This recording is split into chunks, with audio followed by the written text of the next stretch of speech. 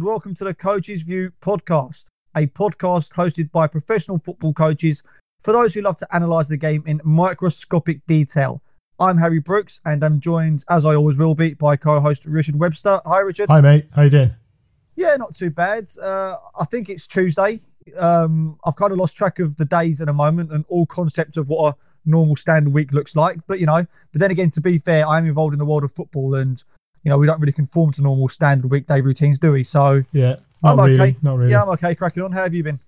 Yeah, very well, thanks, mate. Busy. Just cracking on like yourself, working on a few things, and just working on a few different projects. So yeah, all good. Just can't wait to get back to some form of normality, but we're doing well. Yeah, cracking on. That's all we can do. On today's show, we are going to be discussing a topic that's extremely current, and that's how Premier League football clubs can be innovative in the upcoming transfer market. Obviously, something that's going to be very prevalent due to the global pandemic that we're currently in. And I guess the best way to start this, Richard, would be, to talk about maybe broadly how Premier League football clubs can be innovative in this time, and maybe how football clubs are going to be forced to react to this crisis, because it's obviously unprecedented times. And I think for those on the outside that perhaps don't quite understand the seriousness of this and thinking that football clubs can, or that certain people won't be affected, I think that the first thing to say is every single football club will be affected, and it's going to have a drastic measure on how football clubs can do business in the upcoming transfer window, isn't it? Yeah, I think so. I mean, the thing with it is it's a unique situation for everybody, so there's no blueprint per se, so it's difficult for clubs to gauge what they're going to do next, but there has to be some kind of an effect. And I think generally speaking, there's been a lot of talk about the loss of value of some players through all levels of the game, and the impact that that's going to have on transfer markets. People I've spoken to who are involved in football and football transfers, from clubs, from agents, from players, the people I've spoken to both in England and then in Europe, in Germany, in Holland, I think the general consensus is that it will be a slower market this next time around, and clubs might have to be a bit more innovative in the way that they go about business, and we won't see the huge shopping sprees we've sometimes seen in the past. Although I do think there will still be, I think there's still scope for one or two big signings, but I think the majority of clubs are going to have to cut their cloth accordingly and be a bit smarter about how they do business.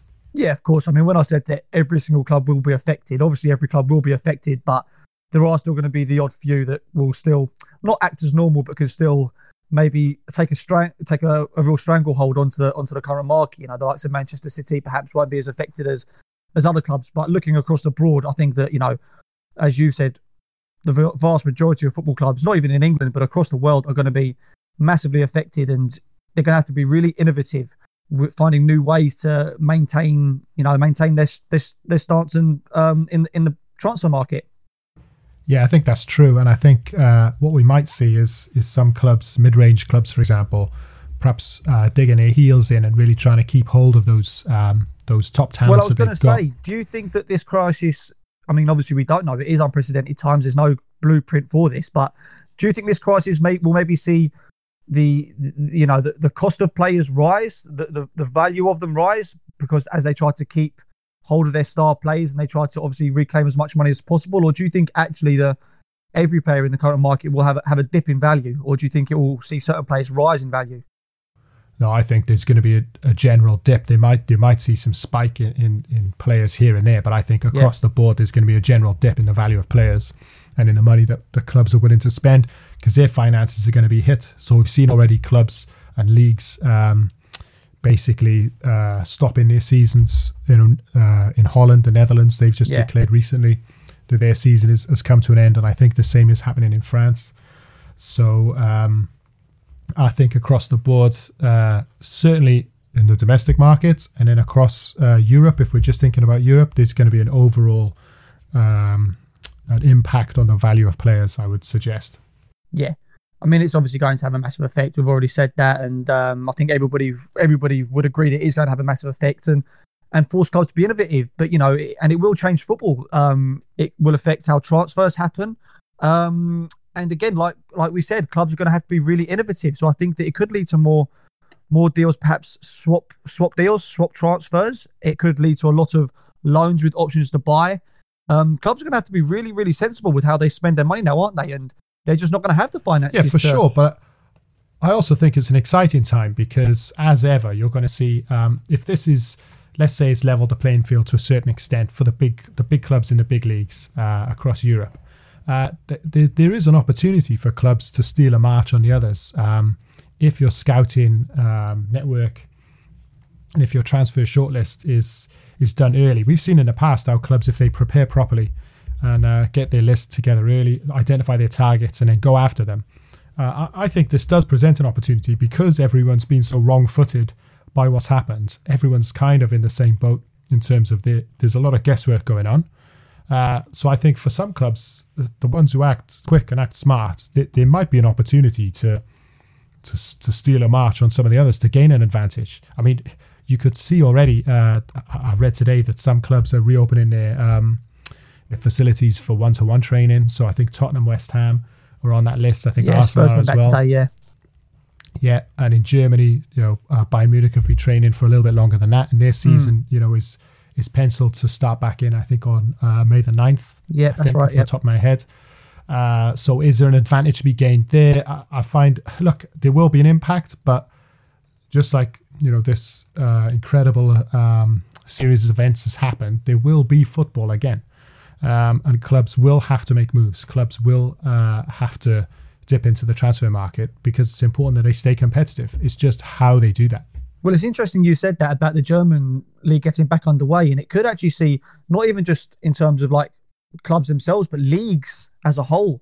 This is going to have a huge effect, and it could see clubs like, the Bundesliga, for example, take a real march on other leagues because obviously the situation they're in, they look like they're going to be starting May the 9th. So obviously, I think most people in the world are desperate for a bit of live football again, and all of a sudden the viewers that the Bundesliga are in again, and maybe the finances that is going to have on, the effect that have on their finances. Whereas if you look at maybe the French league and the Dutch league, now the football's completely stopped until, I think, is it Macron said that it was going to be September, no sport allowed in the country.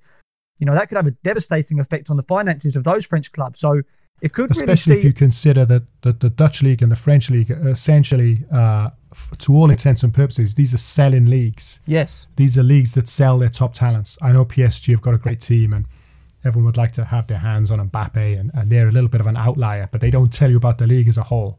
So in general, the French league is it's a stopping off place. So it's a breeding ground for exceptional talent who then go on to ply their trade at the top leagues, which at the moment, or the last years, been considered to be obviously the Premier League in England, the Bundesliga, La Liga, and to a lesser extent, although they're coming back, is Serie A. So if you're a selling league, such as the Eredivisie and Ligue 1, is that going to have a major impact? Because, maybe you're more likely to get your top talents pinched, or maybe you'll have to dig your feet in and try and keep hold of those talents that have been earmarked by English clubs or German clubs. Yeah, I mean, it's going off slightly a bit of a tangent here, but me and you have had discussions before, haven't we, about Bayern Munich and the Bundesliga, and how actually, the Bundesliga and even Bayern Munich need other teams to win the Bundesliga for a couple of years to make it more interesting globally. But it looks like that this pandemic has kind of done that for them. The interest in the Bundesliga when it starts again is going to be worldwide, and it's going to be massive. So I think it just forgetting about clubs as individuals, it's going to have a huge effect on leagues and countries. And I think this could really, I mean, obviously it's important to caveat this with people's health and well-being is the most important, but it is, if you're just looking very harshly in the football terms, if the other leagues do start and the French league, for example, has just been ended and won't resume until September or until the new season, then it could have a devastating effect, as you said, and it could really be a picking ground for a lot of players, because there's a lot of players in the French league that, will certainly be the envy of clubs across Europe and of all levels. So, it's going to be fascinating. I think that's for certain. So we've discussed broadly, how clubs can be innovative in the Premier League specifically. You could look at more, as we said, loans to buy. We could look at swap deals. We could look at maybe, are you targeting certain leagues like the French league we've just said? But we've picked out 6 clubs, haven't we? And how these clubs in particular might handle the restrictions that we put in place and the financial restrictions that are going to be put in place with the coronavirus. And we've picked, two clubs that are towards the top of the league. We've picked two sort of in the mid-range and two towards the bottom. And obviously we've got three each. And probably the best place to start would be, looking towards the top. And the club that you've chosen is Liverpool, isn't it? So would you like to talk a bit about how you think that they could act and how they could perhaps be innovative in the upcoming transfer window to maintain their dominance? Yeah, for sure. I think it's important to premise this as well and say, obviously, there's a lot of guesswork going into this, but yes. I think broadly speaking, the general consensus that there is going to be an impact on the transfer market. It is going to be more difficult to see clubs going out and signing 4 or 5 players. So myself and Harry have put some constraints on our choices. We've basically said which clubs can be innovative and almost do more with less. Yes. So it's not a case of going out there and playing fantasy football and saying, well, I'd like a backup for Trent Alexander-Arnold and I'd like another 30-goal-a-season striker and I'd also like to put Messi in my team. It's not about that. It's about tweaking those teams, taking into account where they are in the league, where they are in their trajectory, for example, and their current team and potential players who are going to leave. So if we start with Liverpool, or if I start with Liverpool, obviously it's a tricky one. I think sometimes it's harder for the teams at the top of the league to innovate and refresh what they've got, having been so successful and found a formula. So obviously Klopp has found a really fantastic formula for success, and a lot of that sort of hinges on not shaking things up. He's not added to the squad. He's added really smartly. Obviously, there's a little bit of luck involved as well. A lot of his signings have come off and paid off massively. If we think about the goalkeeper and we think about Van Dijk, they've transformed the team. It was a very good team anyway, but they've transformed that team. So you could argue he's been fortunate in that regard, although you could equally argue that it's smart scouting and smart transfer policy. So I think with Liverpool, I'm looking at 2 areas really where I suggest they might need to refresh. Obviously, they're not in need of an overhaul, given how far ahead they were at the top of the league. So I think the most striking area would be some creativity in midfield. Yes. Or creativity in the middle of the park. So they've been really effective. But Alex Ferguson was a master at refreshing his team, keeping them relevant, adding 1 or 2 players. And I think it's important to keep players on their toes because obviously going into next season, let's say this season is scrapped or let's say this season continues, it'd be very difficult. Liverpool are in a difficult position of how to stay on top, how to stay hungry, how to make sure they maintain that competitive edge over Man City and some other big teams who are surely going to come back strong. So I've gone for an interesting one in midfield, and that is Martin Odegaard. Yeah, so I think he fits the bill perfectly for what Liverpool are after. He's still young, I think 22. Obviously, he's been on the scene for a little while. He was a potential to have ended up as a where are they now type of player, having burst onto the scene as a wonder kid a few years back, signed for Real Madrid under a lot of publicity, then kind of stalled a little bit. But in the last 2 seasons, especially last season, or this season rather, he's really started to flourish and find his feet in La Liga. And I think in a way to add, I'm not necessarily saying he starts, but I think for Liverpool, they need to add players that improve the first team squad. Yeah. So one area for me, looking on the outside, where they perhaps could add something, another angle, another dynamic, another dimension, would be a creative player in midfield who's able to run with the ball, able to dribble, able to go past a player. They've got Shaqiri, but as well as he's done, it's not... he's not on the right side of his career trajectory. Let's say he's had a great career, but he's perhaps coming to the end now. Lallana's been a great stalwart for the club, but surely he's going to move on in the summer. So I think Odegaard refreshes things. I think last season or this season he got 7 goals and 8 assists for Real Sociedad. Helped them get to the cup semi-final. So I think adding that to an already successful midfield is only going to enhance things and help Liverpool to add another dimension of creativity. What do you think about that, Harry? Yeah, I mean, Odegaard is a phenomenal talent. The issue I would have with that is that he is so good, perhaps that would Real Madrid be willing to let him go because he's performed so admirably in La Liga this year, his chance creation, and maybe looking at Liverpool's perspective, not many teams nowadays play with a standard 10 or a typical 10, and Odegaard is certainly a typical 10 in terms of how most people maybe view the area, the number 10 role. I disagree a little bit. I think he's a fantastic ball carrier. So do you think he could perhaps play in the midfield three? Oh, 100%. I think if you've got... look, Milner's probably going to last one more season. I don't see him stepping aside just yet. Henderson's a fantastic player, Wijnaldum as well. But they've got a lot of similar players in there. And if you add a little bit of ingenuity to what they've already got, I don't think he's a... Yeah. I don't think he's a classic 10 in the sense of going to put his foot on the ball and slow things down. I think he plays with pace. He's dynamic. He's a threat. He's a goal threat. And I actually think with Real Madrid, they seem to always be in a perpetual state of looking for Galacticos. So, and they've just bought Hazard. So and Vinicius Jr. and amongst others, where does Odegaard fit in? I'm sure they'd like to keep him, but I just don't see them...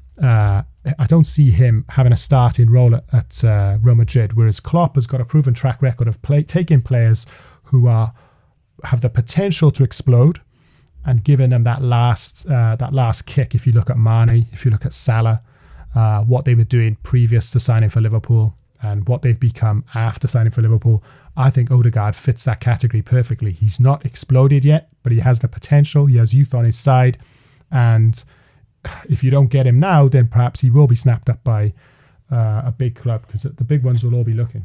Yeah, I mean, Odegaard is a phenomenal talent, and he would certainly add a different dimension to the Liverpool team, a dimension that I do believe they're lacking. I do just wonder that players aren't positions, but that's a whole other subject for another podcast because it's quite broad. But if you look at the general areas where Odegaard picks the ball up and does most of his good work, he is in the kind of 10 position.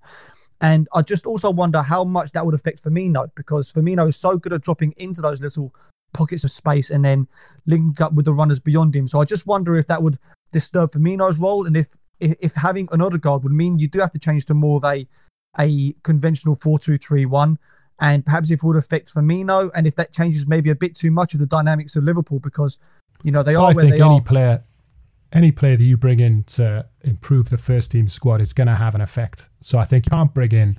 People are talking, and I'll come on to this in a moment. There's a lot of talk about Timo Werner joining Liverpool, and he's been linked heavily with them. The difficulty with a player like Timo Werner is he has to play. Is he going to come and sit and watch Mane, Firmino, and Salah? Which one are you going to drop? So if we're going on the premise, whereas Odegaard, at 22. How long does Klopp keep that same three going? Let's say, for argument's sake, that he keeps them for next season. I think Odegaard's more likely a player at 22 years old, hasn't played the minutes at Real Madrid, so he hasn't played in a dominant team. Played at Real Sociedad, mid to lower end of the table.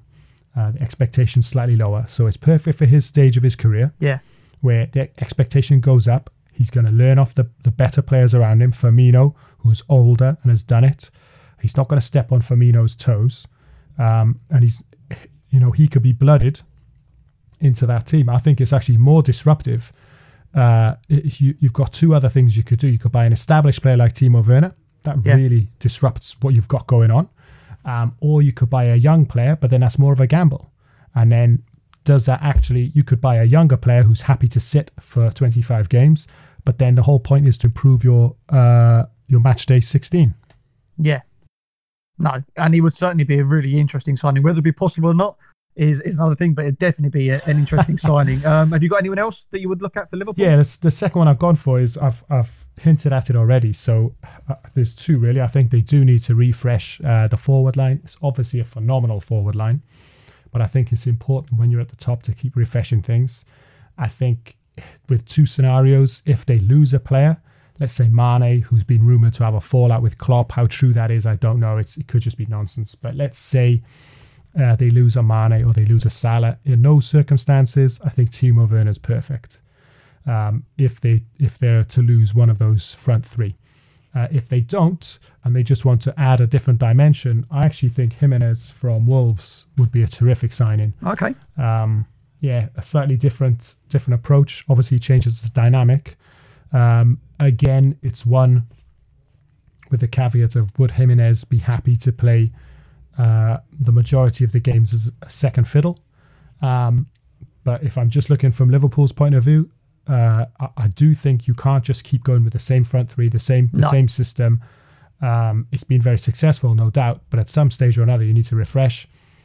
With the crossing ability and the threat that they have from fullback, with Trent on one side, Robertson on the other, I think if you changed it up, if you had a target man type player, if you had a player who was exceptional in the air, they could change their approach, they could tweak their style when the situation arises.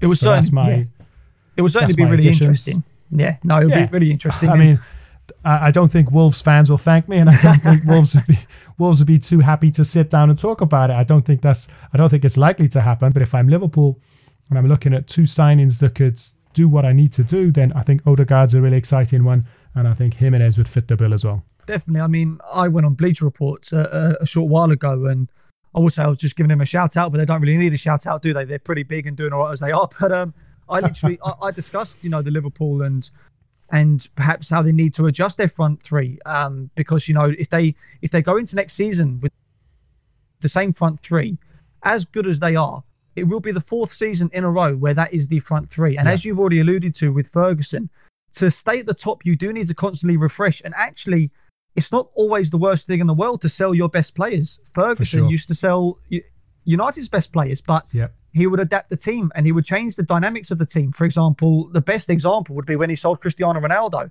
and he replaced him technically with Antonio Valencia. Now, you could look at that as black and white and say, well, you've just replaced Ronaldo's goals and output and dominance with someone who doesn't score goals. But Ferguson knew that if Valencia provided what Valencia does, the goals would come elsewhere. And I actually suggested that, perhaps Liverpool would maybe sell Mohamed Salah, because clubs will still spend money on a superstar. There will be a few clubs that can afford to spend money. Salah would, certainly collect, I would say, the most out of the front three. And I think he's probably the most replaceable out of the front three. But I suggested that, you could perhaps replace Salah with Jadon Sancho and Kai Havertz, because then you don't really have to change the dynamics too much, but you still have, you do still change, you add more areas and avenues to score goals and to create chances. You add the creativity and the goal threat from midfield, but can still remain solid, because Kai Havertz is a very physically, he's a very physical player. He can cope with the intensity of the league. He can certainly play in a midfield trio and as a 10 and provide the creativity and goals from midfield. And then Sancho, I think, is more creative than Salah. And between the pair of them, you'd probably make up for Salah's goals. So that's what I agree with Havertz. I think Havertz is a perfect fit, but I don't think it's plausible to see him leaving. That's why I've picked Odegaard and Jimenez. I think they're players you could potentially get. I don't think, for me, Sancho's a terrific player. I don't think he fits Liverpool at all. I think his style is playing off that right hand side is stop start. He likes to stand a player up. He's fantastic at it. He stands a player up in the same way that Neymar stands a player up. Whereas Salah he can do that one, but he's much more direct and he's much more head down. You can play Salah in over the top. I don't think you can play Sancho in over the top. No, you would lose a lot of threat in behind, wouldn't you? And you would have to look at it from an area. So, the responsibility would largely fall back on Mane's shoulders, which I think he's more than capable of. Firmino would perhaps have to look to get in behind a bit more, which isn't really his style. You need more midfield runners in behind, so maybe you could have Kai Havertz and Gini Wijnaldum who can give more license to make runs in behind. So you would have to change how you play, but as you've said already, whatever system you do go towards, you are going to have to adapt and freshen up, whether it is doing your suggestions of Odegaard and Jimenez and changing the style that way or mine. But I think it is important to maintain dominance, to constantly freshen up at the right time, and that's how you maintain your level at the top, isn't it? Agreed. Yeah, 100%. So the major club that I've looked at, or the club towards the top end of the table, is Tottenham Hotspur. Obviously a club that me and you have grown up to probably loathe just as much as love. But are they at the top of the table? Are they near the top of the table? They're still there. Don't listen to the media. Right, okay. They're still there. But I think it's going to be fascinating to see how Tottenham Hotspur behave in this situation, because They've got a chairman that's certainly world renowned for being pretty tight with his purse, and the current pandemic is certainly, well, he's not exactly going to change after this pandemic, is he? He's going to make it even more difficult to sign those players that perhaps, fans would love to see at your club. There's no way that at Tottenham Hotspur we could be having a discussion about signing an Odegaard, a Sancho, a Jimenez or Havertz. There's no way that could happen. But Spurs have always had really good success with buying the best of British. And it isn't always British players that are in the Premier League. It could be the Championship. So if I just look at, in I say recent years, maybe this century, Spurs have signed the likes of Gareth Bale, Aaron Lennon, Jermaine Janus had a very good time at Spurs, Robbie Keane. They've had a lot of success with picking up British players for a reasonable amount and either selling them on for a lot more, especially in Gareth Bale's case, or having a long career at Tottenham, a successful career. And I think that where we're talking about clubs having to be innovative, I think they're looking at the lower leagues wouldn't necessarily be the worst idea. Maybe you could look at it and say, well, Tottenham have to shop in a different kind of market, but I don't see why, because the strength of the English leagues is so far superior to, say, the second division and the third divisions in Spain, France, Germany. There are certainly a ton of talent for reasonable prices in those lower leagues. So if I'm looking at names specifically, one of them I know, is very close to your heart is Kane Vincent-Young, who you've been coaching Kane since he was 13 years old. And I've been very lucky enough to be involved in his career recently. But, he is a player that we both fully believe, and this isn't through being biased. It is through, genuine belief that he will end up back in the Premier League. And if you look at Spurs, they do need a right back, and he fits the profile perfectly. He's technically outstanding, definitely Premier League level. He can carry the ball on the outside and the inside. He can hit the byline and produce, telling balls and, be effective in the final third in a variety of ways from a variety of areas. You get a lot of fullbacks that could perhaps only produce one type of cross. They can either hit the byline or produce from deep, but can't do the other, or they can come inside but struggle to go on the overlap. Kane can do it all, and he's very athletic. So he would certainly be, and he would be available for a very, very reasonable price. Ipswich being in League One. So he's someone I would look at. I would maybe look at Calvin Phillips at Leeds United. He's had a fantastic season under Marcelo Bielsa's system. He plays in an area where Spurs desperately needs, an addition, defensive midfield. He's a very intense and aggressive presser of the ball. He's a good passer. He's homegrown again, like we said, obviously, talking about the British players, which I think is important to mention that, it is important you have to fill out a homegrown quota, and he will certainly add to that. And, those are just two examples from players I think that you could look at and shop at in the British leagues and still, and actually really improve your squad and your first 11. Even other names, Ebery Eze at QPR has been highly regularly linked with, a fantastic footballer. Max Aarons, Ben Godfrey at Norwich, Ollie Watkins at Brentford, Ben White, who's on loan at Leeds from Brighton. These are all fantastic footballers that, are British, homegrown, and wouldn't necessarily cost the earth. Yeah, no, I agree with that. I agree with Kane. I think Kane's a terrific talent, and I think he will find himself playing in the Premier League sooner rather than later. Dynamic fullback, which is kind of has to be done at the moment. That's how that formation is developed. So he fits the bill there. I think with the others, certainly it's an interesting idea to go to the lower leagues. I just think in the position that Spurs are in, where they've had a lot of success without winning a trophies, consistently finishing in the top four. They've now got a manager like Mourinho, who obviously Pochettino's career at Spurs kind of came to a bitter end. I just don't see Mourinho shopping in the lower leagues for the player who's going to make the difference. But clubs do have to be innovative, and if you actually look at the Spurs squad, the Spurs squad as a whole, I would say that actually generally the squad is actually very, very strong. But it doesn't look as strong as what it is because it's just horribly imbalanced in key areas. Yep. And if let's say you sign a defensive midfielder. You can look at saying, well, Spurs, they need a defensive midfielder, and they need a new centre-back, they need a new right-back. But there's a lot of very, very good players in a lot of key areas for Tottenham. And if you do add that defensive midfielder, you can't underestimate how much that would improve the defence, because all of a sudden now you've got someone screening the back line. So there's less shots on goal because they're getting in the way of shots, obviously. There's more cover for the back line. So I think that the Spurs squad at the moment, it doesn't necessarily need massive investment. It just needs very smart investment. And I think you can look towards the lower leagues for that. But then again, as you said, is Mourinho going to do that? Probably not. I think Kane Vincent Young's a smart signing because his trajectory is up and up.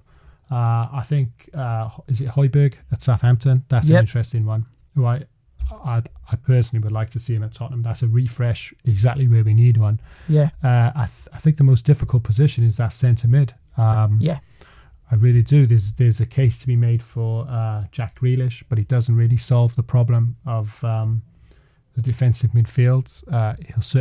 He certainly provides a great link between the centre of the park and the forward line. I think we're pretty healthy in the forward line. Obviously, in a perfect world, you'd refresh here and you'd refresh there and you'd upgrade there, but we're trying to do it under some constraints. So, yeah, it's a tricky one. I think I'll go with Kane. I'll give you that. Seeing Mourinho shop at the lower levels, that's a stretch for me.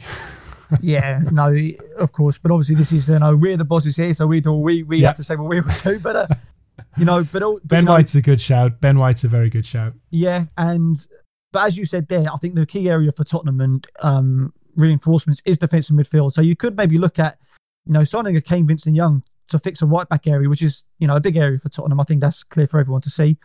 But he would be available for really not much money, League One, Ipswich. But then you could spend the vast majority of your funds in defensive midfield, and maybe you don't necessarily then have to look at, bargain basement hunting because the vast majority of your funds are going towards there. So if you look at even options abroad or at home, you've looked at Højbjerg, I think would be a fantastic option. If you look at players abroad, Dennis Zakaria, Borussia Mönchengladbach, is a fantastic defensive midfielder, athletic, but very a lot of clubs. Yeah, but very positionally disciplined, very smart. He screens the backline well, composed on the ball. He would be excellent. Florentino Lloris is an outstanding young talent at Benfica. He would fit the role perfectly. So, or Konrad Laimer, I'm a huge fan of at RB Leipzig, one of the best pressing midfielders in the world. He can play ahead of the ball as well. So he can also be adaptable to play as an 8 and a 6, which I think is important considering the profile of players the profile of players that Spurs have. You can't just look for a player, I think, that can only play as a 6 because you then got the issue of, well, what do you then do with Dele Alli, for example? Do you play just a 6 and just a 10? So I think having a player that can play a 6 and an 8 is vital. I think the trouble you've got there is the only player I see from that list is Zakaria in terms of ticking as many boxes as possible. There's a lot of potential, but Spurs are in a similar, not the same by any stretch, similar boat as Liverpool. As when you buy a player, you have to buy a player that ticks certain boxes, as in, is he going to be able to play for Tottenham? Is he going to be able to come into a team or a club where the expectation has changed over the last 10 years that you've got to win, 7 games out of 10? Well, one player that would help with that, and I know Mourinho is obviously would be a big fan of this signing, and I would be a huge fan of this signing, would be Willian from Chelsea. And it would suit the current market perfectly because he's a free agent this summer. And I think that Willian would certainly add what you would say. He would certainly be someone that Jose would look at. And Willian, he gets a lot of stick, but I think if you look at his performances and his style, he's a very rare player. Not many wide midfielders or wide players can, go on the inside and outside of their men, can receive the ball in between the lines and be effective, can play on the left and the right going both ways, can come up with huge moments in big games and also provide positional discipline and defensive output. I think he would be an outstanding signing, free agent, and he's someone that would certainly adhere to what you've just said. Yeah, he would tick most of the boxes. I think Zakaria, because he's in a position you need, defensive midfield. He plays at the top level already. He's not, let's say, Willian's had a great career, but he's coming to the end now. How long do you get out of Willian? Although, Willian experience is key. Experience is very, very vital at any level. So he's got that to be said for him. I just think Zakaria ticks more boxes in terms of, okay, this is a player who could play defensive midfield for Tottenham for the next 4 or 5 seasons. Realistically, could we not get both though, however? Because obviously Zakaria is a defensive midfielder and Willian being a wide forward, could you not, with Willian being a free transfer? Yeah, of course. I mean, like that, if you could hit 3 areas at once, if you had Willian, Kane at right back, and Zakaria in the middle, then you're ticking lots of the boxes. I think if you could only go for 2, I think you'd go with the right back Kane, and you'd go for Kane Vincent Young, and you'd go for Zakaria in midfield. But the other thing you have to consider is the whole Willian. You know, he would get a lot of stick the first few games for sure. Yeah, but I think it's important that we've obviously, you know, it's all well and good the players getting stick. It's very important that whether you like it or not, fans' decisions can never ever be taken into account with football decisions. I don't think, unless it's something completely outrageous like Sol Campbell becoming the new Tottenham Hotspur manager. I don't think that fans. I don't think fans. I don't see that. Funny enough. We'll be right back after the break.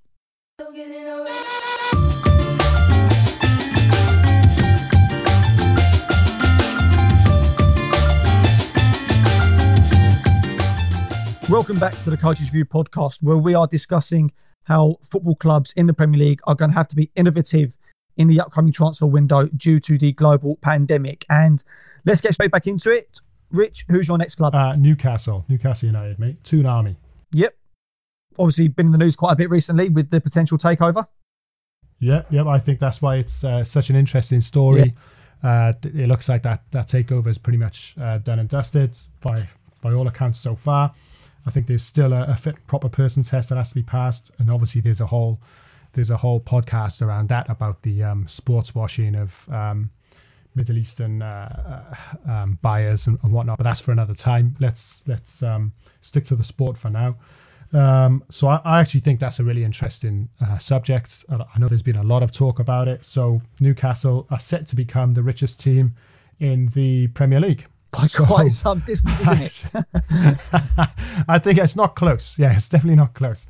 So it's interesting because I think I've seen a lot of reports and a lot of podcasts, a lot of YouTubes, a lot of videos, a lot of speculation out there about what they're going to do, and which is always the case when there's a big takeover. And Newcastle fans have been waiting for a takeover for quite some time. They've come close a few times, but it looks like it's getting done now. I don't foresee a huge immediate overhaul at the club. That's not normally how it goes. No, I mean, football's changed a lot, hasn't it, since Man City were taken over, and even them, it took them a long while before they became the gargantuan force. The nature of the group that are buying Newcastle, it's not, you know, they're going to be in this, by the looks of it, they're going to be in this for the long haul. Newcastle United is a fairly established Premier League club. They've got a fantastic fan base. It's ridiculous. In terms of a sleeping giant, that's definitely one of them. You would argue perhaps they're not a global brand, but that can be changed over time. Same as Manchester City. That's still not a global brand, but obviously they've made big strides. So I think it's going to be slower work. But, you know, Newcastle fans won't be disappointed. But I don't think you're going to see a root and branch approach where they're going to overhaul everything. It's just not going to happen. No. And certainly I've seen like Mbappe, Cavani, you know, I mean, like, it's all very well writing names down on a list, but PSG have to want to sell and that player has to want to come. Yeah. And those signings are just not going to happen. So, no. And to be fair, Newcastle get a lot of stick and Steve Bruce gets a lot of stick. But actually, for the job that he's done, for where they are and what he's done it with, there's actually a lot right about Newcastle. Oh, yeah. So yeah. There's an awful lot they do right. I was listening to a show this week about Newcastle and saying, you know, in terms of their attack, they're one of the worst in the league. And that's what they're focusing on. But it's like, you know, he's a very defensive coach. He's a very defensive manager. But you could spin that on its head and say, yes, okay, the lack of goals has cost them being further up the league. But the fact that they play with the style and a solid back line that he does means they're still in the league. It means they're not fighting so much of a relegation battle. You know, it used to be years ago. I remember when George Graham was managing, and lots of the great managers, Ferguson would say the same thing, is the first thing they would fix in a team, the first thing they would get right is the defence. Yeah. I think it's often said, incorrectly in my opinion, they say, oh, defence is easier to coach, defence is easier to work on. I don't think that's true. I think that the discipline, the tactical discipline, the shape, the training that needs to go into it, I think that often gets overlooked. And, well, it's completely dependent on who you've got, isn't it? You know, it's if you're trying to coach the likes of, you know, PSG to be defensively disciplined in big European away games to Barcelona, etc. We've seen over the years that's incredibly difficult to get those mentalities to do that, to do the ugly work, for want of a better phrase. You know, so it's completely dependent on the situation, isn't it? And the profile of players Newcastle have, you know, Exactly, steers them and what they're towards. able to attract as well. They're not able to go out there because of what he's inherited, because of where they are in the league. They're not able to go out there and just buy a player who's going to excite the fans and score goals magically. It's a work in progress. So yes, they might not be the most exciting to watch. Yes, he's defensively minded, but that's who he is as a coach. That's who he is as a manager. Yeah. And he's been successful doing that. It's just how you define success. Not every team will win trophies and win the league. That's not why we support football teams. It's not why I support teams. I support Tottenham. so if it was, I've been waiting a while. Anyway, so my argument is that I think there's a lot right. For a start, I think Dubravka's a fantastic goalkeeper. I wouldn't go about changing him. I think the back line is fairly solid. It's fairly good at what they do. I'd be keeping Lascelles, and obviously Fabian Schär's a good player. Terrific player, actually. Fernandez as well, I think, plays alongside Lascelles. Terrific. A lot of Newcastle fans have been quite happy with Willems as well at left back. Yeah. So I know he started. He had a very shaky start. I think in his first game he cost them a goal. Just maybe he hadn't got up to the pace of the league, but since then he's really performed terrifically. So I think they're fine in those positions. I'm only going to pick really 3 positions where they could improve. One is at right back, and I think Max Aarons would be an exciting signing. I think it looks, to all intents and purposes, that Norwich would go down. Mm-hmm. And if that was to happen, you've got Newcastle with money. That's certainly a step up. It's a bigger club. He's playing on a bigger stage. I think that's a terrific signing that adds something defensively and excites fans. So I would have that one to start with. I don't know what your thoughts are there, Harry. I'm a huge fan of Max Aarons. He's someone that I would, being a Spurs fan, I would love Spurs to certainly be looking at. The only issue with Max Aarons, if you are set up more defensively, he is quite slight in stature. He's not very physically imposing. He's more like a little whippet, which is fantastic in a lot of areas, certainly going forward. And he is a good 1v1 defender. He's very aggressive, but if you are set up defensively to be very strong and powerful and dominant and well organised, he can be a bit of an issue there. But then again, he is a good 1v1 defender. Yeah, and they're pretty solid as well. Talent. And they're solid defensively. If he was a complete fullback as well, then Newcastle wouldn't be able to sign him. So, you've got to take the positive with the negative. Yeah. No, exactly. Yeah. Which I think you're catching a player who's going to become a complete fullback in the next 2 or 3 seasons. So that's a perfect stepping stone for him. It's the next stage up in his career. Yeah. I think it fits. So further up the field, up top, I think Joe Linton gets a lot of stick. Obviously, he hasn't produced the goals that the fans are hoping for, and he came with a huge price tag. So that's always felt a bit more when you've got a huge price tag on you. Yeah, but then it's very harsh. I mean, I think he's 22 or 23, something like that. When he spent time at in the Bundesliga. Well, I said this about when Newcastle were getting criticised earlier. If you look at their front three at the moment with Joe Linton, Saint-Maximin and Almiron, all 3 of those players are quite young, and they've all been brought in the last 2 years from very different leagues, and they've all had to gel together at the same time in a brand new league, a very intense league. And we've seen how it can take time for just one player to come in and join the puzzle, whereas those 3 have had to completely come up with a new puzzle, all being new to the league. So it's very, very difficult for all of them. And I think as well that Joe Linton, a lot of people are saying that, from his previous clubs, he's not really the target man striker that he's being played as. So he's kind of being misused in a way. But again, that's not the fault of the manager. That's what he has, where he has. Yeah. And if you have to play someone through the middle, he's the only one who's capable of doing that. Yeah. But I actually think there's a chance here to get Luka Jovic from Real Madrid. So he signed, maybe not permanently, but maybe that's a nice signing that fixes a couple of problems. So he is a target man striker. He can play through the middle. This would allow Joe Linton, who's a really good footballer. He's a technical player. Yeah. He can handle a ball. He can hold it up. He can play as a second striker. He's done that successfully in Germany before. He's a bit like Firmino in that regard, isn't he? Yeah. And I think the added effect of having someone like Luka Jovic, whose career has stalled, but he's still very young, 22 years old, I think he would be available. I believe Real Madrid have said they're going to extend his contract, but I'm sure there's a potential for a loan move there. Luka Jovic, it definitely enhances your front line. I know you've got Saint-Maximin playing on the left, really exciting player, starting to get used to the league, starting to produce a bit more. obviously it's a work in progress there Yeah. as well. Joe Linton on the right with Jovic up front, I think is an exciting prospect. And I would actually stick with Almiron just behind. I think Almiron's a terrific player. Yeah. I think he's been really unlucky, but his intensity is perfect for the league. Yeah.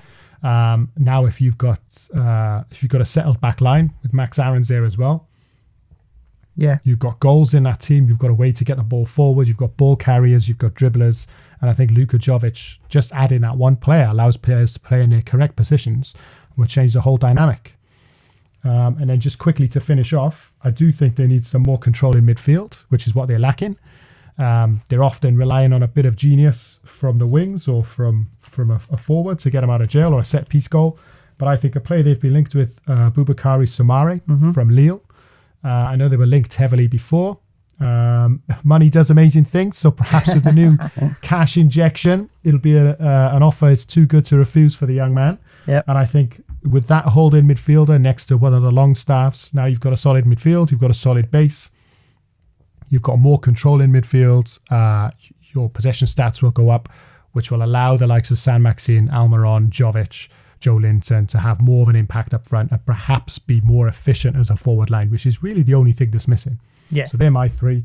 Boubakary Soumare in midfield, Max Aarons at right back, and Luka Jovic somehow on loan from Real Madrid up top. Yeah. So there we go. Square pegs, square holes, and that will certainly excite the fans at St James's Park. Long overdue, I think. My club that's, well, I think it would be unfair to put them in a similar bracket to Newcastle right now because they have been doing far better than them in the last couple of years. But if you look at those clubs that are maybe looking to breach the gap between the top six, mine will be Wolverhampton Wanderers that I'm going to look at. And Okay. I think they're going to be a really interesting club to watch in this next transfer market. You know, it's no secret how Wolves have been behaving in the transfer market in recent years, obviously with the relationship they have with George Mendes, the super agent, who's obviously, you know, he's an agent and advisor to the club. And it has led to, you know, a plethora of phenomenal signings for Wolverhampton Wanderers. I mean, signing the likes of Ruben Neves whilst during the championship is pretty special. And it's just helped, it's helped catapult the club into that next bracket of club. And obviously then looking to push into the top six and maybe the top four, which you could argue they definitely have the potential to do because it is a huge club and they've got the backing certainly. But if you do look at perhaps, you know, if they're going to continue in that vein of signings, you know, if you just look at George Mendes' clients, there's some big names there. You know, Ruben Dias, the centre-back at Benfica. Obviously, I'm leaving out some names. You know, I'm not going to exactly put Ronaldo as an option because I don't really see Ronaldo joining Wolverhampton Wanderers anytime soon. But, you know, you never know. But, you know, Ruben Dias, the young centre-back at Benfica, who's been linked with big clubs, Manchester United and Tottenham. Diego Costa would be an interesting one, especially if, let's say, Liverpool decide to, you know, if Liverpool listen to this podcast and think, yeah, you know, Richard's right, let's go get Jimenez. Diego Costa could be a perfect replacement for him. Even if you look at someone like James Rodriguez, could he be an option on loan? So, you know, George Mendes certainly has big clients there that might be looking for moves this summer, and Wolves wouldn't be the worst club.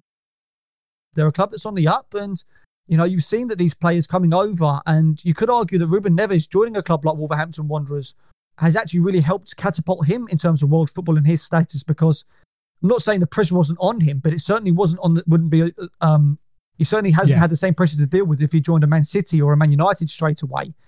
And he's certainly grown into the role in the UK in being a phenomenal footballer. It works for the player as well as the club. It works for the player as well. So, you know, I think that they could look to do some deals again with George Mendes. I mean, they'll carry on doing deals with him anyway until obviously, or if that relationship ever ends. So I think that could be really interesting. But obviously the issue with that is, you know, most of George Mendes' clients does appear to be, you know, obviously the Portuguese players. And I alluded to it with, you know, Tottenham Hotspur. Wolverhampton are still going to have to make sure that they fill out the homegrown quota. And again, they might have to look at, you know, the lower leagues and British-based players for signing. So, you know, they've already signed that Luke Matheson, the right back from Rochdale. He's a really good young talent. So he's obviously going to come in there. Not sure how he's going to get, you know, if he's going to get much game time straight away, because Wolves are pretty all right in right wing back with Mac Doherty and Adama Traore. But, you know, those kind of signings, I think they're going to have to look at.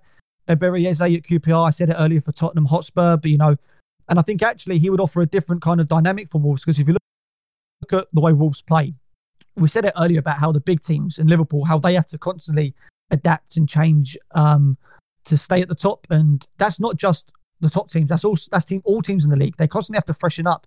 And Wolves have a very, very specific system. You know exactly what they're going to play and how they're going to play it. Pretty much every single game. It's the 3-4-3 with Moutinho and Neves in the midfield, if possible. Obviously, all being if they're all fit. Eberechi Eze is more of a number 10, who Wolves don't typically play with that, but it will just offer another dynamic, and I think it'll be a really interesting signing. Wolves are a very vertical team. They like to, play creative football, good football, but, they look to hit the ball forward early, as a lot of teams do nowadays, and Eberechi Eze being very dynamic and creative and a good dribbler, something that perhaps Wolves lack from deeper midfield or from central areas. They don't really have a dribbler, Wolves, in the central position. Obviously, Jota, and Podence, they're very good dribblers but they're more out wide. I think having a dribbler like Eze that can drive through the middle of the field would really offer another dimension to Wolves. And again, it fills out the home quota, like we've said. And obviously, with Wolves signing a lot of players from abroad and Jorge Mendes clients, it's vital as well that they're going to still have to have the Premier League experience. And one player that really sticks out here is Jan Vertonghen, who's obviously out of contract in the summer. You could argue, is he too old now to cope with the intensity and the pace of the league? But he's a phenomenal footballer. He's been fantastic for Tottenham, and he is out of contract, and he would really suit playing on the left-hand side of Wolves' back three. And he obviously adds that Premier League experience. So those are a few players that I think the Wolves could look at. The Jorge Mendes clients, the British players, the homegrown quota, and the Premier League experience, obviously, for the free agent. I like the Eze suggestion. That's very good, because I do think Wolves have a problem with. He's an unbelievable player, and on his day he's unplayable. But Adama Traore, sometimes they can be heavily reliant on his ability to go past a player or to do his thing, which he's fantastic at. But you often see, as a team evolves, they get found out. Not found out so much, but it gets harder to break down teams. And I think as well, the next problem they're going to have is this season, in most people's eyes, they've sort of overachieved. Not a lot of people expected Wolves to do as well as they have, but they've done fantastic. And now teams will go into the following seasons with much more of a healthy respect for them. And so you're posed a different problem. Teams will sit deep. Teams will try to soak up your attacks. They're going to suffer from the same problem that a lot of the big teams suffer from. Is teams will say, okay, I expect perhaps to lose that game. So how can we counter that? They're not going to go toe to toe with Wolves, because they've got that more healthy respect. So in order to gain that advantage, a dribbler through the middle might really work. Yeah, no, completely. I think so. So if we now look towards the lower end of the table, who's your club that's sort of floating in around, or that's been floating around the relegation places this year that you would look at to require an innovative transfer window? Yeah, for me, this is quite an interesting one, close to my heart as well, because this is where I went to university. This is Southampton. Nice. So yeah, I think they're an interesting one, because they're sort of, I don't know what they are. I mean, they've had an incredible season, and I think they've got an unbelievable manager. But this is a season they lost, was it 9-0? Versus Leicester. At home. Yeah. They had 10 men, and I didn't think the manager would survive that pasting, that level of beating. I'm glad he did, though. I'm glad he did. I'm super glad that he did. I think in general, I think managers should be given more time, and I think but that's a different story. But knee-jerk reactions and whatnot. I agree with you. I think Hasenhüttl was a fantastic manager. Well, he's showing that now, but it is difficult to survive a season where you've lost 9-0 at home. Yeah, no, it is. Most managers don't. Yeah. But he's done that, and they've gone from strength to strength, and they've actually improved remarkably. Yeah. So again, like Newcastle, they've got a lot of things right. I think I'm just going to rejig what they've got, because obviously the premise is that we can't go out and play fantasy football and just sign 5 players. There's been a lot of talk about Lallana going back from Liverpool. I'm squashing that straight away. I just not that I don't like Lallana. I think he's a terrific player. I just don't see the point. I don't see how that improves Southampton. I think the time has passed for Lallana to go there and improve the first team. I think there's better players on the market, and this, he's very injury prone as well. So although that would be a fit, it's not for me. So I'm going with, in order to provide that creativity through midfield, It's another player from Norwich, so we're pinching them quite heavily on this podcast, and that's Todd Cantwell. Yeah. So I think he ticks all of the boxes. I mean, he is a Lallana light, isn't he? He is very, very similar stylistically to Lallana. Maybe more dynamism and aggressive though, and intensity, which is why maybe more rangy. He would suit Hasenhüttl's system with that, wouldn't he? Because obviously Hasenhüttl was a very typically German, very intense, presses aggressively. Yeah. I think he's got the legs to do that. He can do the pressing game. He can also carry the ball. He can drive with the ball. He pitches in with a fair amount of goals. He's only going to get better. He's in a struggling team, but he's still impressed with his style of play. I think he really adds something to them, and I think he'll provide end product as well, which is something Southampton, they've got really exciting players there. Gineppo, I think, is a really terrific player who's going to flourish. I really see him, I hopefully see him going on to the next level and getting some consistency. I think he's an exciting one. I think if you add Todd Cantwell into the mix as well, then that's only going to enhance their forward line. And sticking with the forward line, there's a player I've really admired for a couple of seasons, and that's Dodi Lukebakio. Mm-hmm. So this is a young Belgian player, only 22. He's actually on the books at Watford. I think he's still on the books there. But 2 seasons ago, he was at Dusseldorf. That's when he first caught my eye, and he scored a hat-trick. I think it was against Bayern Munich in the Bundesliga there. Really rangy striker, very versatile, could play across any position if you had a front three, wide left, wide right, or through the middle. Perfect for counter-attack, which I think is what Southampton are going to go more towards. Yeah. Now Hasenhüttl's kept his job, and he's going to have time to develop. So I think he fits the bill there. Young, exciting. He's got end product. He's proved he can score goals at the top level in the Bundesliga. He's playing this season for Hertha Berlin, and he's doing a great job there as well. So he would be coming from a similar stature of club, a similar size of club. So the expectation's not going to be too much for him. And I think it's a bit of a left field choice to enhance what they've got. I mean, Danny Ings has done a terrific job, and I would certainly be sticking with him. But I think if you add Todd Cantwell just behind and Lukebakio to the forward line, all of a sudden you've got an exciting prospect. Well, generally in recent, I think those are fantastic options. I mean, generally speaking, in recent years, Southampton's recruitment system has been fantastic, hasn't it? You know, it's been very structured, very thought out, well planned, square pegs, square holes, looking towards certain leagues and certain players that fit the profile of what they're looking for. And I think they've continued in that vein. And I think if they signed those players that you spoke about, they would continue in that vein again once more. And you know, there's a reason why a selling club isn't a negative. It's because they've done a fantastic job.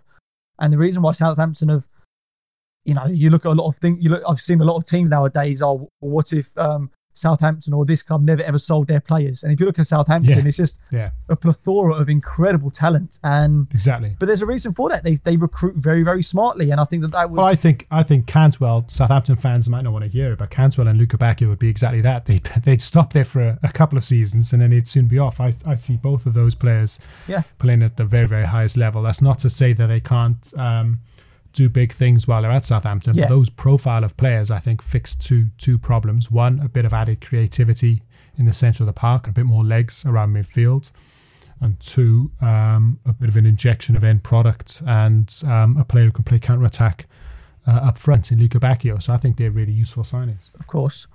My team that's been struggling this season in the Premier League is Aston Villa, that I'm going to discuss. And this is on the proviso that Jack Grealish will be sold because coronavirus. He's your favourite player. You can't sell him. Well, I absolutely love him, and it's certainly not my choice. But coronavirus or not, I cannot think of any universe, real or alternate, where Jack Grealish stays at Aston Villa beyond the summer because I think it's wrong when people say that a player's outgrown the club. The club will always be bigger than the player, and Aston Villa are a huge club as well. They're a huge massive club. But massive club. For Jack Grealish's career, he does have to leave. And he would. Not going to be popular in Birmingham, mate. No, but he I mean, we all know it. Everyone knows it. He does have to, and he would be a fantastic signing for so many major clubs. So this is everything I think we've done today is about being realistic, and it is realistic to predict that Villa will have to sell Jack Grealish this summer, I think. And, he would collect a big fee, no question, rightly so. He's a fantastic player. He's homegrown. He ticks a lot of boxes. Villa's issue this year has arguably been how much reliance they've put on Jack Grealish. It's not. I don't think there's a single player in the Premier League that's as important to their club as Jack Grealish is to his. Maybe Wilfried Zaha at Crystal Palace, but I would even say that Jack Grealish is probably even more important to Villa because he runs the whole show for Villa, and you don't really get players like that nowadays that run the whole show. We spoke about on a podcast last week how each club and each player has a certain role, and that is their role and only role. Jack Grealish does everything for Aston Villa. He's very fit, first of all. He can cope with the intensity and stamina. Yeah, he carries the ball forward. He passes forward. He creates. He takes set pieces. He also produces the goal threats, the final pass, and the final shot. He can work back and win the ball defensively. He's very, very fit and aggressive, like we said. He's a real all-round player for Aston Villa. So what I would look to do if I was Aston Villa is, okay, with the money that he's coming in, now let's look to spread the roles throughout the team. So, a player that I will look to immediately is Ryan Fraser at Bournemouth, who's out of contract again. The season in 2018-19 Premier League, he played every single game, 38 games, which is vital for any club to have players that can remain fit and can stay injury free. It's so important, especially for the clubs towards the lower end of the league, because obviously they don't have as big a squad as other teams. So Ryan Fraser, and in 2018-19 when he played every single Premier League game, he got 14 assists and 7 goals. That's over 20 goal contributions for a team like Bournemouth is from a single player that's not a striker is mightily impressive, and he would go a lot to replacing the chance creation from Jack Grealish. Jack Grealish can create chances in a lot more ways. Ryan Fraser is more specifically, out wide, cross the ball, take set pieces. So, he wouldn't replace Jack Grealish's general creativity in the team, but he would certainly, provide a lot of creativity from out wide. And you could then look to change your style, because if you look at Aston Villa, one thing I would do with them this year is sometimes with clubs you can look at and less is more. So for the 1920 Premier League season, in preparation for it, they signed 16 players for this season. Wow. That's just far too much change for a squad. Yeah. And if you look at the profile of players they signed, only Tom Heaton and Tyrone Mings, you could say you would truly be confident would perform in the Premier League. Yes, they signed other fantastic players. Marvelous Nakamba is a really good player. Louise from Aston Villa is a good player. Trezeguet's a good player. Their striker Wesley's a good player. But I would say again, only Tom Heaton and Tyrone Mings you look at and think, yes, I trust you. And it's not just because they're British. You just look at the profile of player. And they were the only ones you could look at from those 16 where it's like, you are definitely going to perform for me in the Premier League. And if you're a newly promoted side, that's not good enough. So I would look at, providing a more rounded team, not reliant on just Jack Grealish. And again, I'll look to maybe look at scoring a more specific kind of goal. So, for example, a team that I've made a mock-up team here of the midfield and forward line that they could have. I've got John McGinn, who's a fantastic number 8. He stays there, partnered with Nakamba. I think that's a really good duo. It's got everything a midfield pivot would need for that type of club. Nakamba's ability to screen and win the ball and provide athleticism, and McGinn's ability to play as an 8 and get the ball forward and, be a typical 8. And then in the front 3, I've got El Ghazi out wide, who I think is a really maverick talent, a really good player. You've got Ryan Fraser on the left. But I've got 2 signings, and I've got, as a number 10, I've got Jesse Lingard, who I think needs a refreshing move, and I think is actually very underrated and would really suit a team like Aston Villa. And I've got Mitrovic up front. And if I look at that team there of McGinn, Nakamba, El Ghazi, Lingard, Fraser, and Mitrovic, I think that is a really, really good collection of 6 players that has a lot of variety to it. And you've got players that we know will perform in the Premier League. So Mitrovic, you can hang your hat on him to perform in the Premier League. Ryan Fraser, you can hang your hat to perform in the Premier League. Jesse Lingard, okay, he hasn't had the greatest time for Man United, but he's still a fantastic player. He's a very smart player, very good mover between the lines. And I think playing him in a team where, he's got the confidence and the role to be a big part of that would flourish. And I think that team has a bit of everything that you look at that Aston Villa would require. And it wouldn't cost that much money, and it now spreads the roles of a Jack Grealish throughout the team. Yeah, I agree with Mitrovic. I agree with Fraser. I don't see the Lingard one coming to fruition. Okay. But I see where you're going, that type of player. But that is where you could be creative. Man United reportedly want sure. Jack Grealish. Well, if you want Jack Grealish, now let's be innovative and let's do a bit of a swap. So Jesse Lingard and maybe Axel Tuanzebe, because I think Villa could do with maybe another centre-back. He's a good young talent that probably won't get the minutes he deserves at Man United. So you could be innovative that way. You could. I think like you said, those 16 signings to the squad last season, I think you have to follow that up with a maximum of maybe 2 or 3. I think if we start making another four changes, that's a lot. That's 20 in 2 years, and you're losing a talisman as well in Jack Grealish. I totally agree with the Fraser signing. Totally agree with Mitrovic. I think he's a proven goal scorer. I think he'll definitely lead the line. He's had another terrific season in the Championship, and if he comes back up, he's going to score goals again. Lingard's a tricky one, but I do see the point of their creative player able to share the load that Grealish would have left behind or fill the void. So that's a good one. I like that. Cheers. If you're listening, Aston Villa Hierarchy, I am available. Well, actually, no, I'm not available. I still work for you. But, You've just sold Grealish for them. What are you talking about? Very true. No, it's. I think this is a really interesting discussion that we've had, and it's certainly very prevalent with the current scenario. So, if you're listening, in the comments below, maybe, would you agree with our signings? If you're in charge of the clubs we've picked out, what would you do differently? Or, if you're in charge of any other clubs that we haven't mentioned, what would you do differently? Give us a suggestion for one of your the club that you support. How can they be smart and innovative in the transfer window? Not sign. Oh, we're going to sign Messi, or I'd love to have Mbappe or something like this. Let's try and be smart and innovative and think of key players who are achievable targets and who can improve your team. Definitely. After the break, we're going to be doing Coaches Battle and this week's Best Of. Don't go anywhere.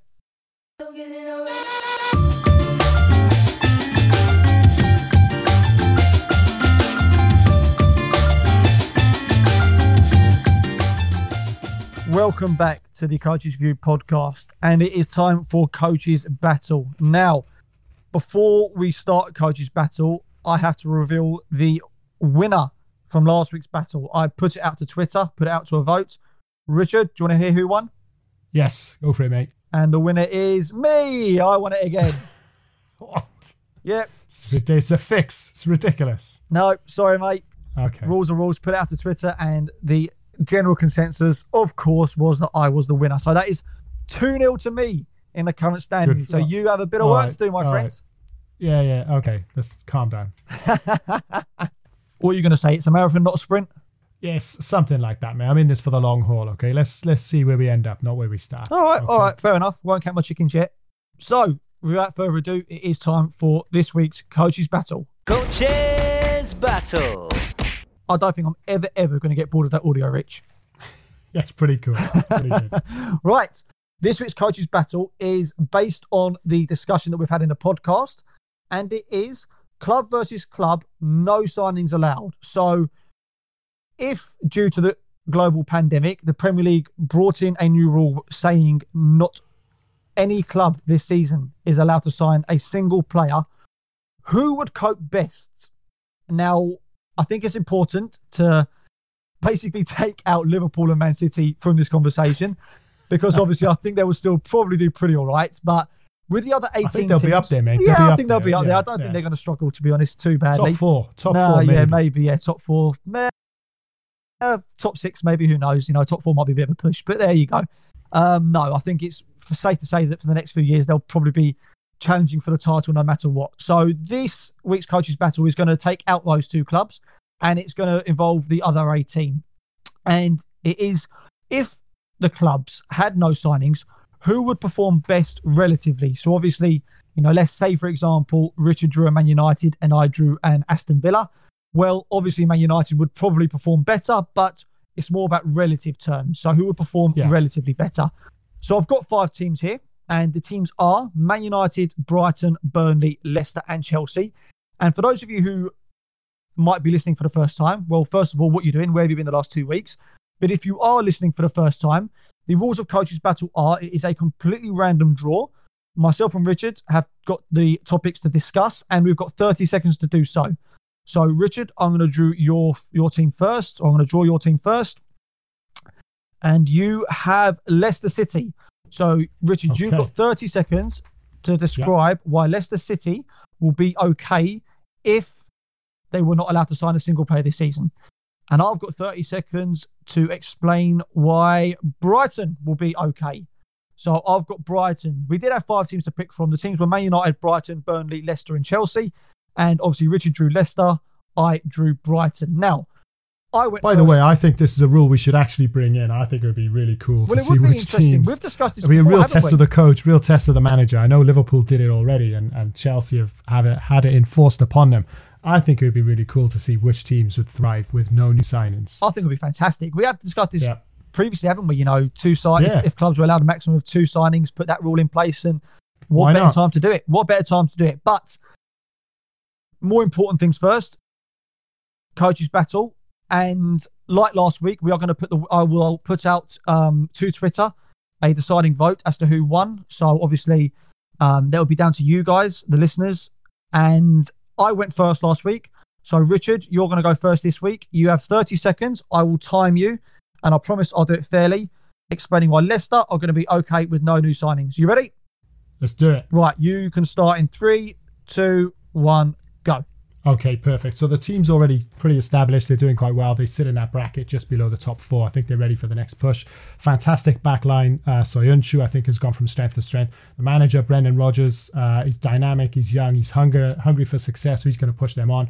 The team's got a couple of aging players in key positions, Jamie Vardy and whatnot, but I think with the youth, Harvey Barnes is on the up. James Maddison, terrific player. I really like the right back, Pereira, as well.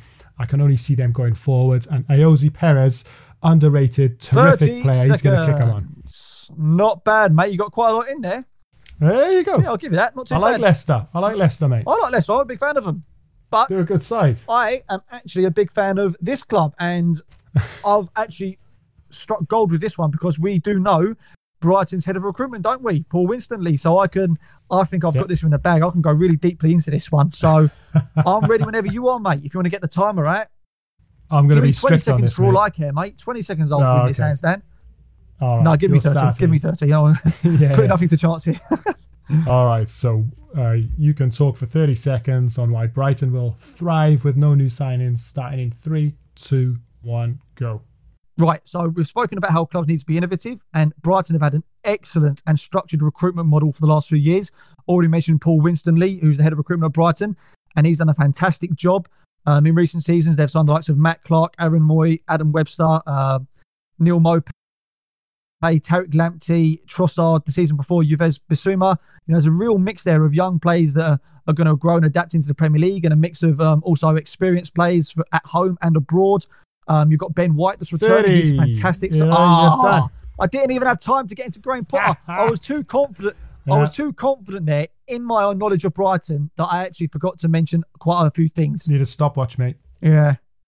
Well, interesting nonetheless. I actually don't know who's going to win this one, but I will put it out to Twitter, obviously. So make sure that you guys vote who you thought won this week's Coaches Battle, myself or Richard. Let's see if Richard can pull one back, or it's going to be 3-0 to me, and of course continuing the whitewash. That's this week's Coaches Battle. And to wrap up this week's show, as we always will do, it is time for this week's Best Of. And the best of the week is... And this week's Best Of is Best of One Man Impact. It is about a player, a single player that has had a huge impact at one club or country over a certain period of time, and the influence they've had at that club or country. So, Richard, do you want to start off?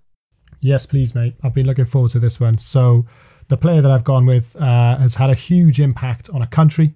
So playing for his country, not just for a club, and that's Gareth Bale and the massive impact that he had on Wales in the Euro 2016 campaign. Completely transformed the team, a true talisman in every sense of the word. Dragged us through qualifying. I think he scored 7 goals in a qualifying campaign, including a winner against Belgium in the lead up to the finals. Took the country to the first first tournament since 1958 for such a small nation as well. You know, he's gone on to do amazing things with Tottenham and Real Madrid. But I think it was that Euro 2016 campaign where he just he dominated. He scored 3 goals in the group. Really important goal against Slovakia. Russia scored a goal against England. They unfortunately lost that game. And he was just, his influence on the entire team just took us to another level. He could always be relied upon, score goals. A bit like when Ronaldo had that season at United, his 40-goal season. That type of impact. Just, we had a good team anyway. There's some great players in that side like Ramsey and Joe Allen, terrific players there. But Gareth Bale just propelled them to another level, and they really overachieved in getting to the semi-finals of the tournament, and they were a little bit unlucky not to go further. So for me, one-man impact, Gareth Bale for Wales in the Euro 2016 campaign, that won't be topped. Unbelievable. Yeah, an incredible footballer, produced incredible moments, and you could arguably say that he's produced the best international tournament for his country out of any British country in the last, well, certainly in my lifetime, in that Euro Championships. I don't think, there's never been a better international tournament from an England player that I've seen I think in my lifetime. Gaza obviously too young for me, but in terms of what I've seen, I don't think there's been a better international tournament from a British player. And I think there's even a strong argument that you could say that Gareth Bale is the best British player of all time with what he's achieved and the influence he's had on his teams. A fantastic choice there, Richard. Gareth Bale, an absolute legend of the game. My best of one-man impact is a player that, like yourself, Richard, is very close to my heart. I grew up, to just adore him, loved him. And I still watch YouTube clips of him now, and it is Ronaldinho and Barcelona. Now, people listening might be thinking, well, how much of an influence can a player have on a club that is already as big as Barcelona? But he certainly did. When Ronaldinho joined Barcelona from PSG in 2003, Barcelona hadn't won the Champions League, or as it was called then, the European Cup, since 1991-92. They hadn't won La Liga since 1998-99. And then Ronaldinho joins, and they win the league in 2004-2005. They win the league in 2005-2006. They win the Champions League in 2006. Ronaldinho wins the Ballon d'Or at Barcelona in 2005. He wins the World Player of the Year at Barcelona twice in 2004 and 2005. And yes, of course, Barcelona were already a gargantuan club, but that just, to me, makes it even more impressive, the level of the influence he had at that club.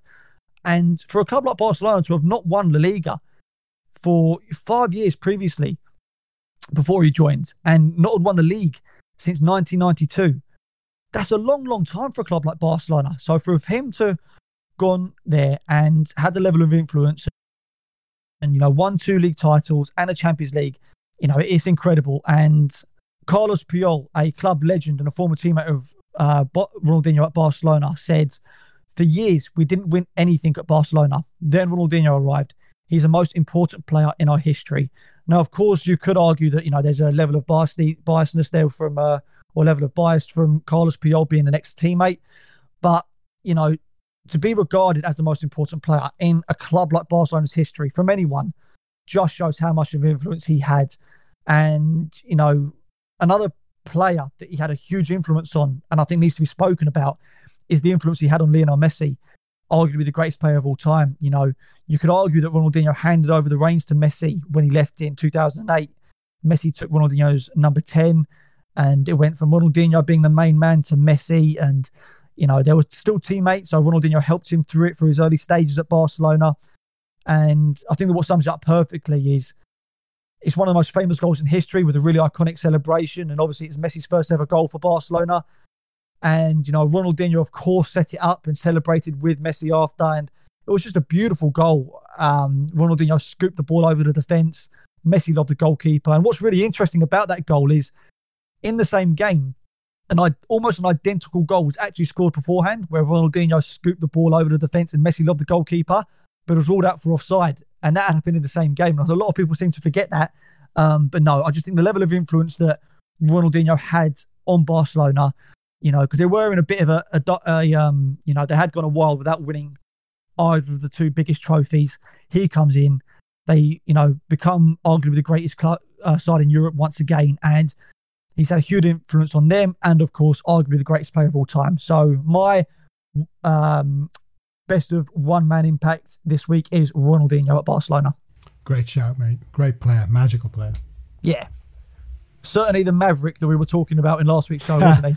Yeah, definitely. If we could have more Ronaldinhos running around the pitch, then obviously football would be a brighter place. A player that I don't think anybody could ever hate. You know, played the game with a smile on his face, the creativity, plays the with a talent. smile on his face. He tries things. He's creative. He's very brave player to go at players, to be the creative spark, to go to a big team and dominate like he did. It's not easy.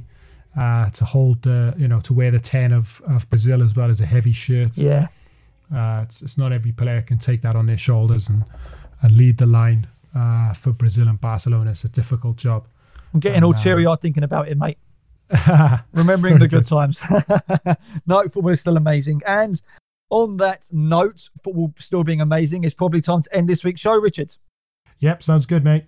Yeah, no, it's been a really interesting conversation. I think it's certainly, as we said, very prevalent with today's society, and it's going to be fascinating to see how clubs behave in the upcoming transfer window, isn't it? So hopefully you listeners enjoyed it. Please feel free to comment. Please subscribe and share this podcast and get it out there if you enjoyed it. We want you to get involved in our podcast, obviously. I guess all that's left to do is say thanks again to Richard. Thanks, mate. Thanks to the listeners. Stay home, stay safe, and we'll be back very, very soon with another Coach's View podcast. Cheers, guys.